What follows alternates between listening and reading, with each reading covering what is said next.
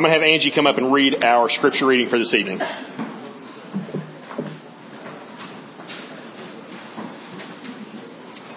Our scripture reading tonight is Genesis 32.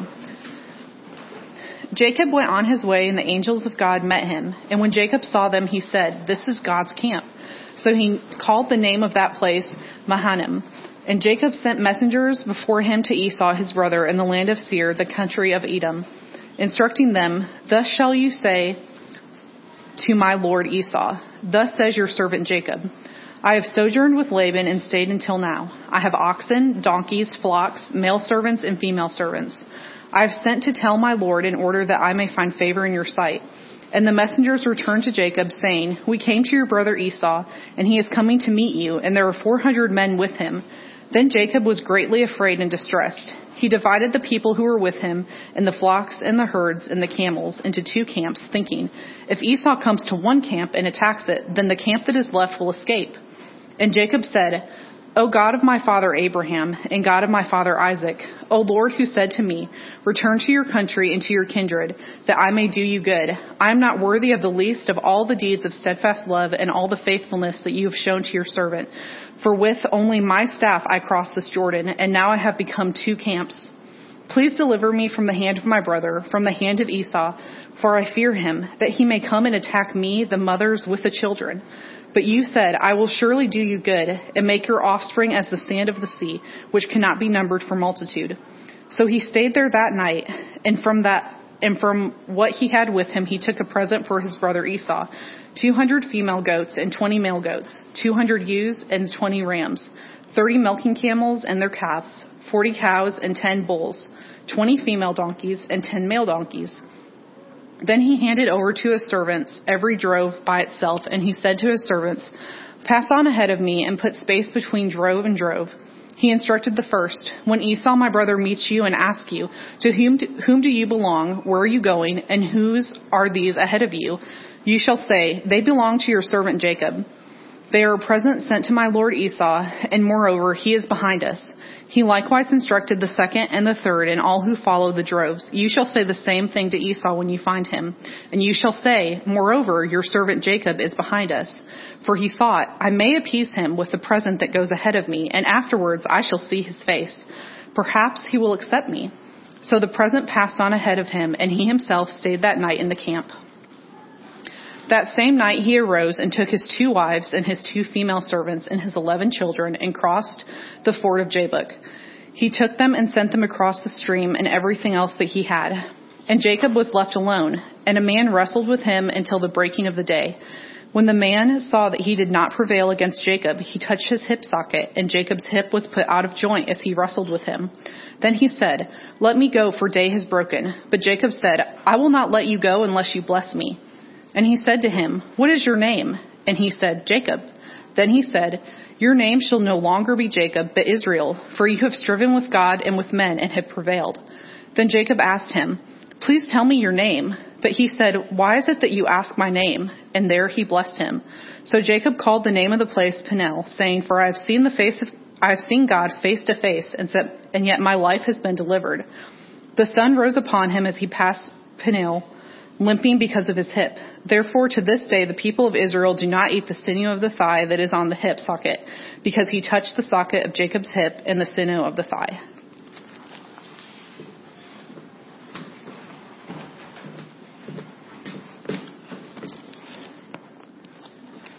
All right. Let's go to the Lord in prayer again.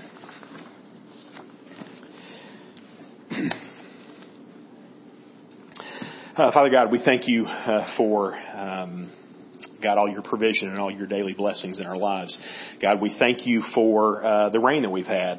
We recognize that rain is good and necessary, that it will be the water that feeds our crops in the springtime. And yet at the same time, there are many homes and families who have had destruction and flooding and stuff because of the rain. God, we pray for your provision in those situations, that you would take care of those people and work to get them back to a normal place of life quickly.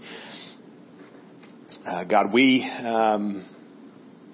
God, we recognize in nature and in stories like this that, God, you are a God who is bigger than we are. You are a God who is powerful and mysterious, and you are constantly working, and you are constantly moving and working in our lives, working in the circumstances of our lives. God, help us to see those things. Help us to take notice and to care and to be ready when you move, so that we would know and hear and be and see and have all the things that you would have for us. God, help us to make the same decisions that we are going to see Jacob make in this passage. Help us depend on you in all things. God, we love you. We praise you. We thank you in Jesus' name. Amen. Okay.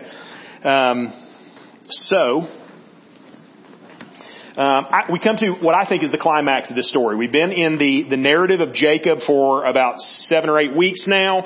And we come to what, again, I think is the climax of this story. It is the moment that God has been working Jacob to the entire time. It's a moment of transformation. And I think it's even a moment of conversion in Jacob's life.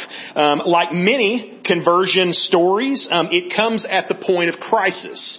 It's a place where we are confronted with the realities of who God is and the realities of our own lives.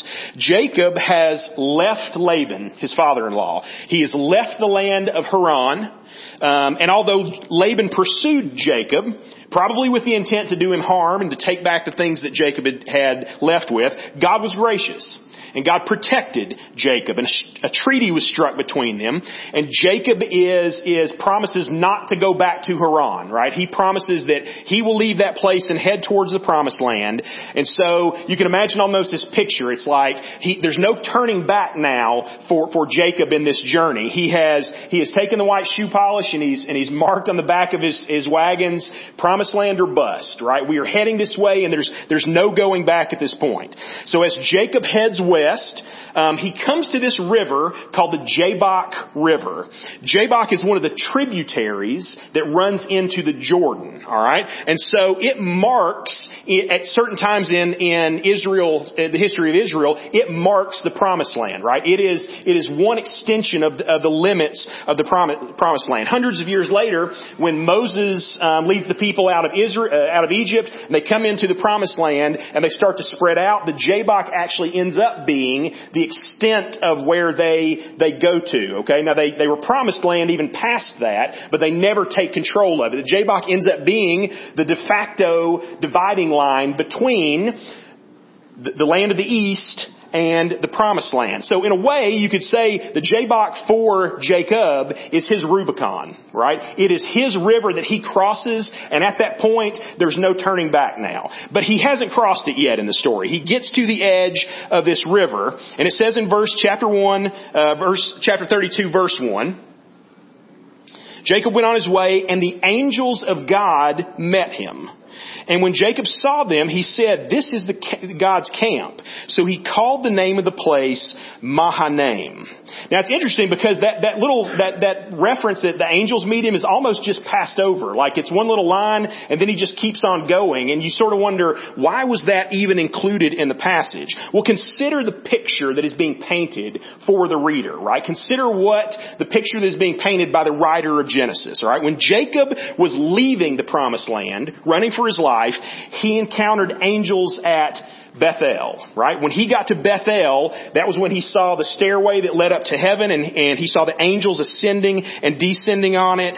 Now, re-entering the promised land, he encounters these angels again, although in a little different fashion. Almost as if the armies of God are guarding the promised land, right? As he enters into it and as he leaves it, he encounters the armies of God there, coming from heaven, going to heaven, depicting God's control and protection and providence over this land. And so just as Bethel was the house of God, right? It was the stairway of God there. This is the camp of God, okay? And he sees these angels, these myriad number of angels there at Mahanaim. But there's also some tension, and we don't exactly see it unless you know some of the language of the Hebrew. But commentators point out that word met, the angels met him there. Met implies threatening. All right? It is a word that means it's not necessarily like a, hey buddy, come on in, we got a party for you, right? There's a little bit of tension in the meeting of these angels. Now, in the text, we don't seem to see that Jacob is afraid of them. It doesn't say he was scared of them or anything. They don't seem to be showing him, trying to hurt him or anything like that. But it may be pointing to an idea of this, that the angels are there to basically be a warning to Jacob. Right? Jacob's greatest fear is just out in front of him, and that is Esau. All right? The thing that he has been running from and hiding from essentially for 20 years, he is about to meet again. And he has no idea how that is going to go. And so the angel's presence, I think, and that word met in the Hebrew, is a reminder both of God's protection, that the angels are there watching out and doing God's will, but at the same time there's a warning to be on your guard, Esau. Be ready because something important and precarious is still up in the air. Jacob should be concerned, by the way, right? He's going to meet Esau, and the last time they saw each other, Esau had vowed to kill Jacob. And so Esau wanted him dead, and again, Jacob doesn't know how this is going to turn out. And so in verse 3 it says, Jacob sent messengers before him to Esau, his brother in the land of Seir, the country of Edom, instructing them, thus you shall say to my lord Esau, thus says your servant Jacob, I have sojourned with Laban and stayed until now. I have oxen and donkeys and flocks and male servants and female servants. I have sent to tell my Lord in order that I may find favor in your sight. Now, if we look backwards at the story to the character of Jacob before, we might cynically think that Jacob is being sort of falsely deferential, right? That he's trying to butter up Esau, right? And he's using this language, your servant Jacob, my lord Esau, I'm just trying to find favor in your sight, right? If we're cynical, we may see this as all sort of putting on a front. But I think if we look forward in the story, I believe this is the first sign we see of repentance forming in the heart of Jacob. Yes, it is out of fear. Okay, we can't deny that. But since then, since Jacob ran from Esau, a lot of stuff has happened to Jacob, right? That would have changed his perspective on these things. He's been mistreated in much the same way that he mistreated Esau. He's been swindled. He has been on the losing end of man's deceptions. And I think he is coming to Esau in legitimate humility, even if it's not quite a pure humility. And so the messengers go and tell this to Esau, but then they come back, and what they come back with is not encouraging at all. Verse 6. The messengers returned to Jacob saying, we came to your brother Esau, and he's coming to meet you. And there are 400 men with him. Then Jacob was greatly afraid and distressed, and he divided the people who were with him, and the flocks and the herds and the camels into 2 camps, thinking, if Esau comes against one camp and attacks it, then the other camp who is left will escape. So notice something. We are supposed to feel the tension of this moment as readers of the story, right? There is real danger. There is real crisis in this situation. Jacob doesn't know how this is going to turn out. We don't know how this is going to turn out. We know that God is with Jacob. We know that God has called Jacob. He is the chosen one of God. God's going to keep His promises to Jacob. We've learned all that. But that doesn't still mean there might not be a cost, right? There could still be the case that Jacob has to suffer for the sins of his past. Something still might happen. And so Jacob's past actions may still have consequences. So he starts preparing for those things. And he says, you know what? I'm going to form into 2 camps. At least if half of my family and half of my stuff is killed and taken, perhaps God, in His providence and blessing, will allow the other side to leave, and they will be the means by which He blesses.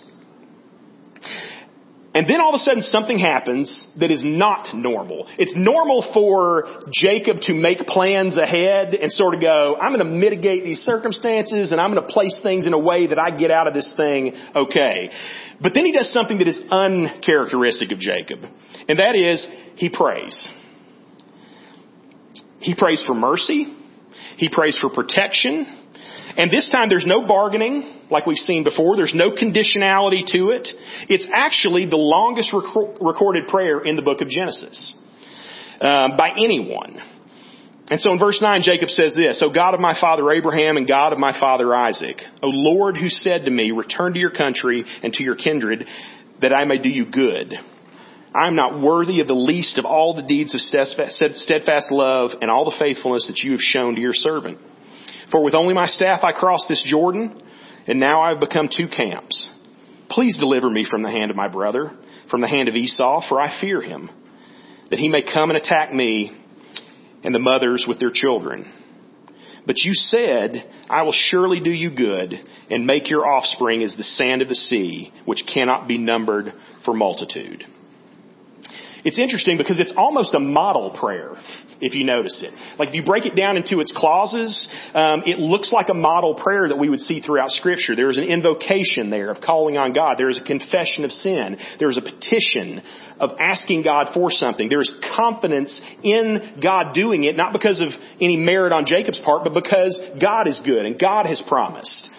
And so he reminds God of those promises. He says, I'm not worthy of these things. God has done nothing but bless me already. I don't deserve anything, and I'm not making any deals, but I'm asking God for your mercy. I'm asking for your protection, and not just for me, but for my family and for my wives and for my children, because I'm afraid. Again, if you've been paying attention, this doesn't sound like Jacob. That's just not how he acts. Something is happening in him. And I think it is repentance. Because humility is the root of repentance. And it always looks two ways when repentance starts taking place in our hearts. It always looks two ways. It is a humbleness towards man, and it is a humbleness towards God, right? Both of those things always happen in true repentance. We begin to see our right standing among other people, and we begin to see our right standing before God. The Beatitudes are a perfect picture of this, especially at the beginning. Blessed are the poor in spirit. Blessed are those who mourn. Blessed are the meek, right? This is the beginning of what it looks like to have a repentant heart. And that's exactly what we're seeing, I think, in Jacob. We hate repenting, okay? We hate repenting. Everybody hates repenting. We hate it because we hate admitting we're wrong. We hate it because it puts us in a place of weakness. We hate it because we feel weak when we have to repent. But here's the thing. Anytime repentance takes place, God is working. All right? God is doing something in our hearts. You see the gospel full of these stories. When you read the gospel accounts, when you see some character in the stories repenting, you know that God is doing something in that person's life.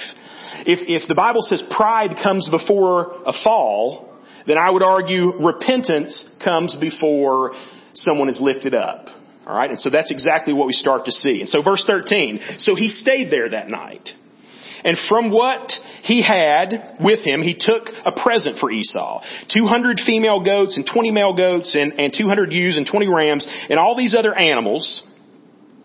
And then he instructs his workers in verse 17. When Esau, my brother, meets you and asks you, to whom do these belong? Where are you going? And whose are these ahead of you? Then you shall say, they belong to your servant Jacob, and they are a present sent to my lord Esau. And moreover, he is behind us. And then likewise, as Esau would continue to come forward, he would find another party. And they would say, these are presents for Esau. And Jacob's behind us. And they'd come to another party. And these are his stuff. Okay? Now again, cynically, we could look at this and say, man, he's just buttering him up. Okay? But I think there's a different picture there again. The picture is this. Think about the way Jacob swindled Esau.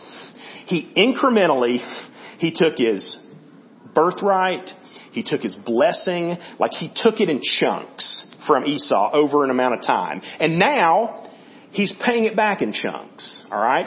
First, this one group comes and he says, this is all yours now. And then another group comes and he says, this is all yours now too. And moreover, your servant Jacob is behind. Restitution is part of repentance. All right? Here's the deal. When we repent, it's one thing to recognize that we have done something wrong and feel sorry for it. That's important and necessary for repentance. But there is another step beyond that, is the step to try to make things right, which is something we often don't do.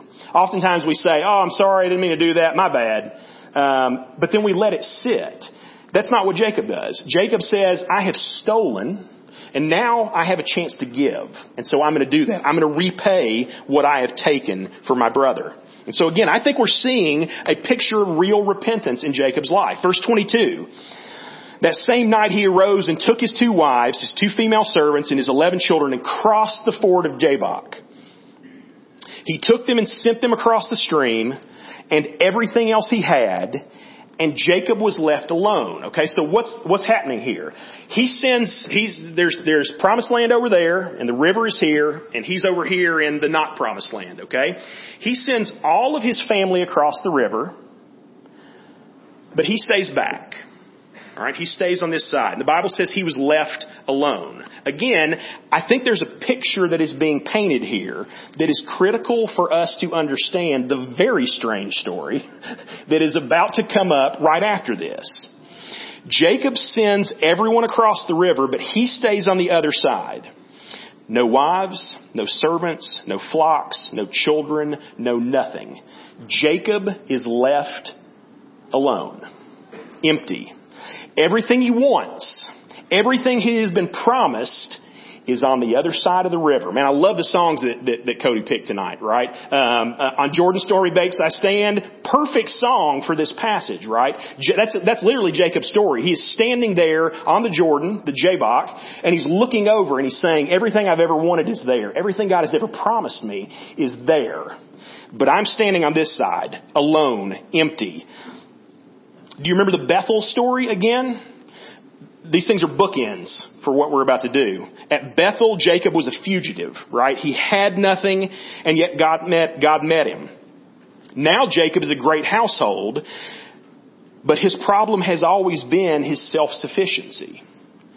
And so to accomplish his plans on his own has always been Jacob's way of doing things. Whatever means necessary, I'm going to get what I think I deserve. But now, the night before the most critical day of his life, he is alone, empty, isolated from all earthly help and all earthly protection. On this side of the river, when something weird happens. All right? Verse 24, and Jacob was left alone, and a man wrestled with him until the breaking of day. No explanation, and again, the person who's writing the story, who we assume is Moses, the story's progressing at a pace that he wants it to, right? He's letting us in on information as we go. A man wrestled with him until the breaking of day. And when the man saw that he did not prevail against Jacob, he touched his hip socket, and Jacob's hip was put out of joint as he wrestled with him. All right, so who is this man that Jacob is wrestling with? Well, we soon realize that this is no mere man, that this is God. That Jacob is wrestling with God. And this is not a spiritual, mental thing, right? Like sometimes we can spiritualize it and say, oh, this is a symbolic way of talking about what's going on in his heart. No. There was a guy there, all right? A man was there in his presence, and he wrestled with him. This is a theophany. We've used that word before. It is God visiting Jacob in a physical form, okay? The God who is spirit coming in some kind of physical, visible manner. Some people would even theorize that this is a pre-incarnate appearing of Jesus Christ, although that's kind of a jump for us to say that. But Jacob is actually wrestling with God. But the passage gets even stranger because what it says is, apparently, Jacob wins. Okay? Jacob wrestles with God, and God cannot prevail against Jacob. So what does that mean, right?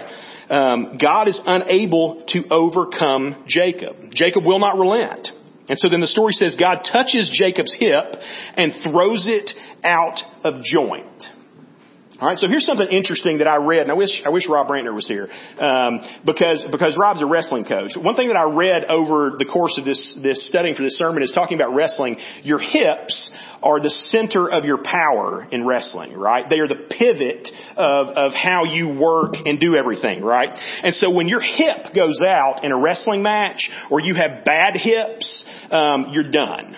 All right. One of my favorite, I'm an Auburn fan, and Bo Jackson is obviously one of my sports heroes of all my life. Bo Jackson's awesome career, greatest athlete of his generation. His career was ended completely by a hip injury, right? He pulled his own hip out of socket because he was that boss, and he never recovered from it, right? The injury was so bad that it ended his career. That tells you something, right? There's a picture here. We learn something about Jacob, and we learn something about our own hearts here. Jacob will not submit to God in this wrestling match. He will not quit. He will not give up. But God loves him too much to let him go on in his resistance. And so he humbles him. In his compassion to Jacob, he breaks him. God humbles Jacob because Jacob must learn that he has nothing else to count on except for God. He quite literally does not have a leg to stand on without God. This is the realization of saving faith. And that's why, again, I think this is a picture of the conversion of Jacob, his repenting of his sin and believing in God for salvation. You argue, you contend, you wrestle with God. We all have, and we all do in some way. But at the end of the day, we all have to be brought to a point where we let go of everything, right? We don't count on works. We don't count on merit. We don't count on our own strength. We don't count on family. We don't count on church. We don't count on religion. We don't count on any of that stuff. We fall in humility at God's feet. And God's love is seen in the fact that He will not hold that mercy, even if it can only be realized through His severity. Okay? Let me say that again, because that's a hard truth to understand, and it is a reality of life. God's love is seen in that He will not withhold His mercy, even if it can only be realized through His severity. Okay? Sometimes He has to break us to get us to where we need to be. This is an Old Testament story, I think, of a New Testament salvation. Jacob repents and is brought to trust in God and God alone. Okay? That is the decision that every single one of us has to make. That is the wrestling with God that every single one of us has to come to grips with in our lives. Is, will we repent and will we trust in God alone for our salvation? But here's an awesome thing, and it's a beautiful picture, man. I love it. This is the story. This is why we did this series, right? Like, the reason we did this series was because of this passage. Everything else was just building up to it. This is the reason why I wanted to teach through the Jacob narrative. Jacob says in verse 26, it says, then he said, so his hip is knocked out of socket. He is humbled. But then watch what happens. Jacob still is standing there, and he says, God says to Jacob, let me go, for the day has broken, meaning the sun's coming up. Man, I gotta leave. We've been wrestling all night, and you have been humbled, and it's time for me to leave. But Jacob says, I will not let you go until you bless me. All right? So Jacob is then humbled in repentance and dependence, right? That's what faith is, after all. It is a realization that we have nothing to stand on except for God. Jacob is brought low, but here's the key. You ready? Jacob is brought low, but he is not kept low. All right? Jacob is brought low, but he is not kept low. This is one of the great realizations of the gospel. It is beautiful and misunderstood by so many people out there in the world, and they reject the gospel because they don't get this next point. God is not a tyrant. All right? God is not a bully who when he wrestles with you and he doesn't get you to do what he wants, then he hurts you and leaves you there in the dirt. That God is not a tyrant.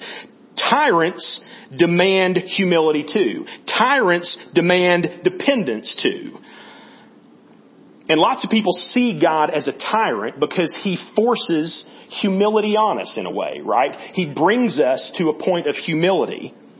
But here's the deal. He doesn't leave you there. He doesn't leave us groveling in the dirt. Your humility is the beginning of your blessing. Your humility is the beginning of your ascendancy and your being lifted up.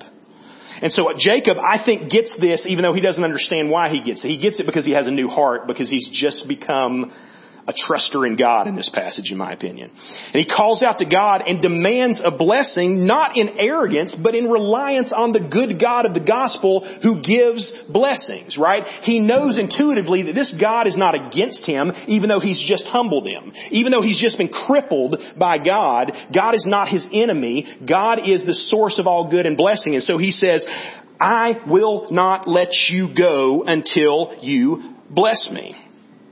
It is like my favorite story in all of the Bible. And again, that's probably the reason why I love this story so much. And I see so much of the scripture through the lens of it, is the story of the thief on the cross. He recognizes his sin just like Jacob has. He recognizes he's deserving of suffering and death. He recognizes the innocence and the worthiness of Jesus, or God in this case. And then he says something, the thief on the cross. He says, remember me when you come into your kingdom. How dare a dirty thief, career criminal ask that of the Messiah? Right? Who are you to ask those things of God? You're nobody. You're nothing. And yet, because I believe the thief on the cross's heart was being changed in that moment, he knows that he can call out to God in blessing and for mercy, and that God will answer. And so what does Jesus say? He says, today you will be with me in paradise. You see, a humble heart met by the gospel doesn't crush us. We don't crumble at it. We don't crash at it. We are lifted up by it. We are rejuvenated by it and given hope in a future in a kingdom. Jacob does that, right? He says, I'm broken, I am immobilized, I am brought low, I have no leg to stand on, but I will not let you go until you bless me. And then watch what happens. Verse 27. Oh, beautiful picture. Verse 27. And he said to him, what is your name? And he said, Jacob. My name is Jacob, which means usurper. My name is grasper, swindler, liar, schemer, thief, coward, fugitive, doormat, slave, bad son, worse husband. That's my name. What does God say? Not anymore. And then he said to him, you shall no longer be called Jacob, but Israel. For you have striven with God and with men and have prevailed.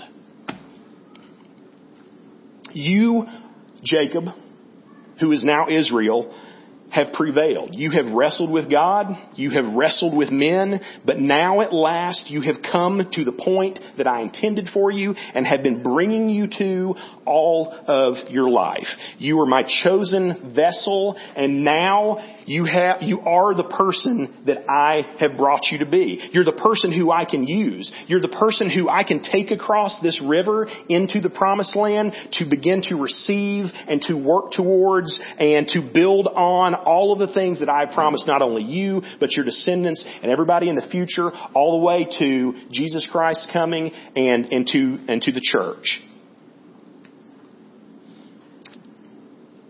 That's the promise that we have in Jesus Christ. Man, this is a beautiful picture of the gospel before we even know what the gospel is. And then Jacob in verse 29, he asks, well, tell me your name. But he said, why is it that you ask my name? And there he blessed him, right? Jacob knows, I think, what has happened, even though he asks the question. And it's probably there just to make sure that we're not confused about what has happened. That we don't finish this story and go, well, that was weird. Some random person showed up and wrestled with Jacob. I don't know what that was about. No, the passage is there so that we know, because in verse 30, what does it say? So Jacob called the name of that place Peniel, saying, I have seen God face to face, and yet my life has been delivered. And man, if you could, that's the gospel, right? To be able to say, I have stood before the God of the universe, who I should be judged by, who I should be crushed by, who I should be condemned by. And yet, because of His love and grace to me in the person of Jesus Christ, I have been delivered. I have seen my God face to face, and yet I am alive, and He has accepted me and brought me into His fellowship. That is the gospel. And then I love the way this story ends. The sun rose upon him as he passed Penuel. It's the same word. It's just two different ways of saying it, Peniel and Penuel. The sun rose upon him as he passed, limping because of his hip. Man, there's just so much beauty in this stuff. And just the little details. The sun was setting 20 years earlier when he had left. Do you remember the story? It said as he came to Bethel, the sun started setting and he didn't know where he was at, and he just had to hunker down in the middle of the wilderness, and he was afraid for his life, and there was this danger there, and he didn't know what was going to happen, right? That's how that story of this journey began. And yet now what happens as he has stepped into this new place in the journey, as he's stepping across the Jordan, as he's going into the promised land, what happens? The sun is rising. He starts his journey at night in darkness. He ends it at daybreak. He left with nothing. He returns with flocks and families and servants. But guess what? None of that's really the main thing. He left with nothing, and he comes back with nothing but God. And that's all he needs. And the cool thing is God has marked him by it. And I love this idea. God's humbling touch will be with him the rest of his life, right? And actually will be memorialized for the people of Israel throughout history. He limps as he walks. An encounter with God should make us limp, right? We should be crippled people in a sense, right? We should be people who are marked by the encounter that we've had with God in terms of humility. We should be people that when they look at us, they go, it is obvious that he has met Jesus because he walks with a limp.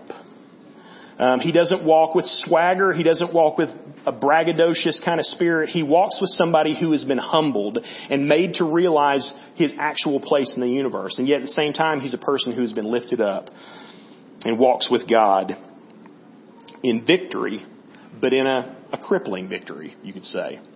And it is the picture of the whole Christian life, is it not? It's certainly the picture of Jesus Christ, who comes and wins by being crushed. All right? He achieves what he came to do by going to the cross, being betrayed and attacked and ridiculed and murdered. That's the life that we have. That's the calling of the Christian life, is that we have this glorious inheritance, but it will come at the cost of our humility and being broken by the God of the universe. And so, man, I just want to close on this idea, and I hope you understand what I'm telling you, okay? You cannot be saved outside of the things that we have talked about today. It doesn't matter how many times you go to church. It doesn't matter how many times you read your Bible. It doesn't matter how good a person you are.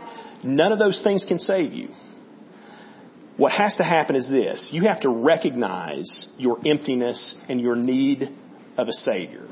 And then you have to put all of your confidence, all of your trust, all of your obedience, all of your love, all of your devotion, all of your focus on the God who can save you. And trust in nothing else but that. And if you will do that, the Bible says you will be saved. If you believe in your heart God raised Jesus from the dead, and you confess with your mouth that Jesus is Lord, you will be saved. If you do that, you can know God and be one of His people. And He will lift you up. He will not leave you in the dirt. He will provide for you and protect you and do all these things that we've talked about throughout the rest of Jacob's story as God has watched over Jacob and provided and brought him to the place that he needs to be. There is no salvation outside of Jesus Christ. And so I pray this, that if there's anybody in this room who doesn't know that or has never received that message, right? If you've never turned from your sin and you've never trusted in Jesus Christ, that you would make that decision. That this would be the day that you would make that decision. That after service today, you would come down and talk to me and you'd say, I want to stake my life on the things that you talked about tonight.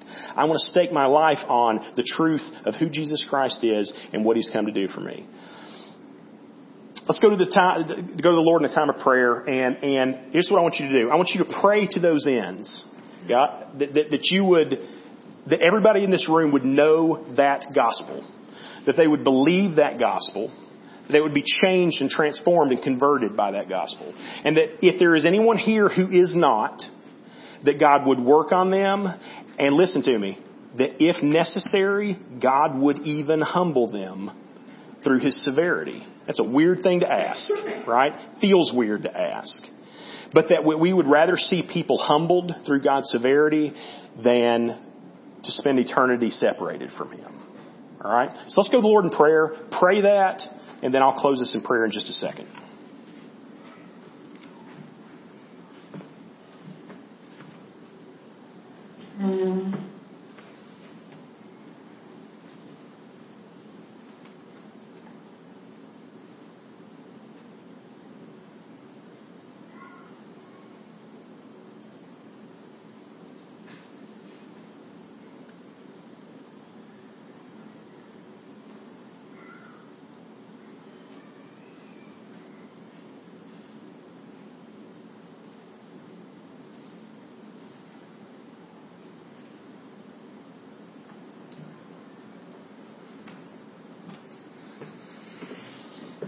Holy God, that you would do this, that you would change us, that you would work in our hearts to such an extent that we recognize our sins, that we would turn from them, and that we would turn to you in faith, that we would know that we have nothing but you, Lord, nothing but the perfect life and the perfect death and the perfect resurrection of Jesus Christ to hope in, that we would put all of our faith in that, God, and that we would be your people and that you would be our God. God, I pray for anybody in this room who is not there yet, who has not believed these things and has not known and received and believed your gospel. God, that you would work in their hearts, that you would draw them. God, we pray gently. We pray that they would realize these things not in a moment of crisis, God, but in a moment of free choice. And yet at the same time, God, if it's necessary, we ask that you would humble them. We ask that you would bring them to this point by your power to show your mercy to them. God, help us to carry this message with us as we go. Help us to be witnesses of the glorious message of salvation in Jesus Christ. We ask these things in your Son's holy and precious name. Amen.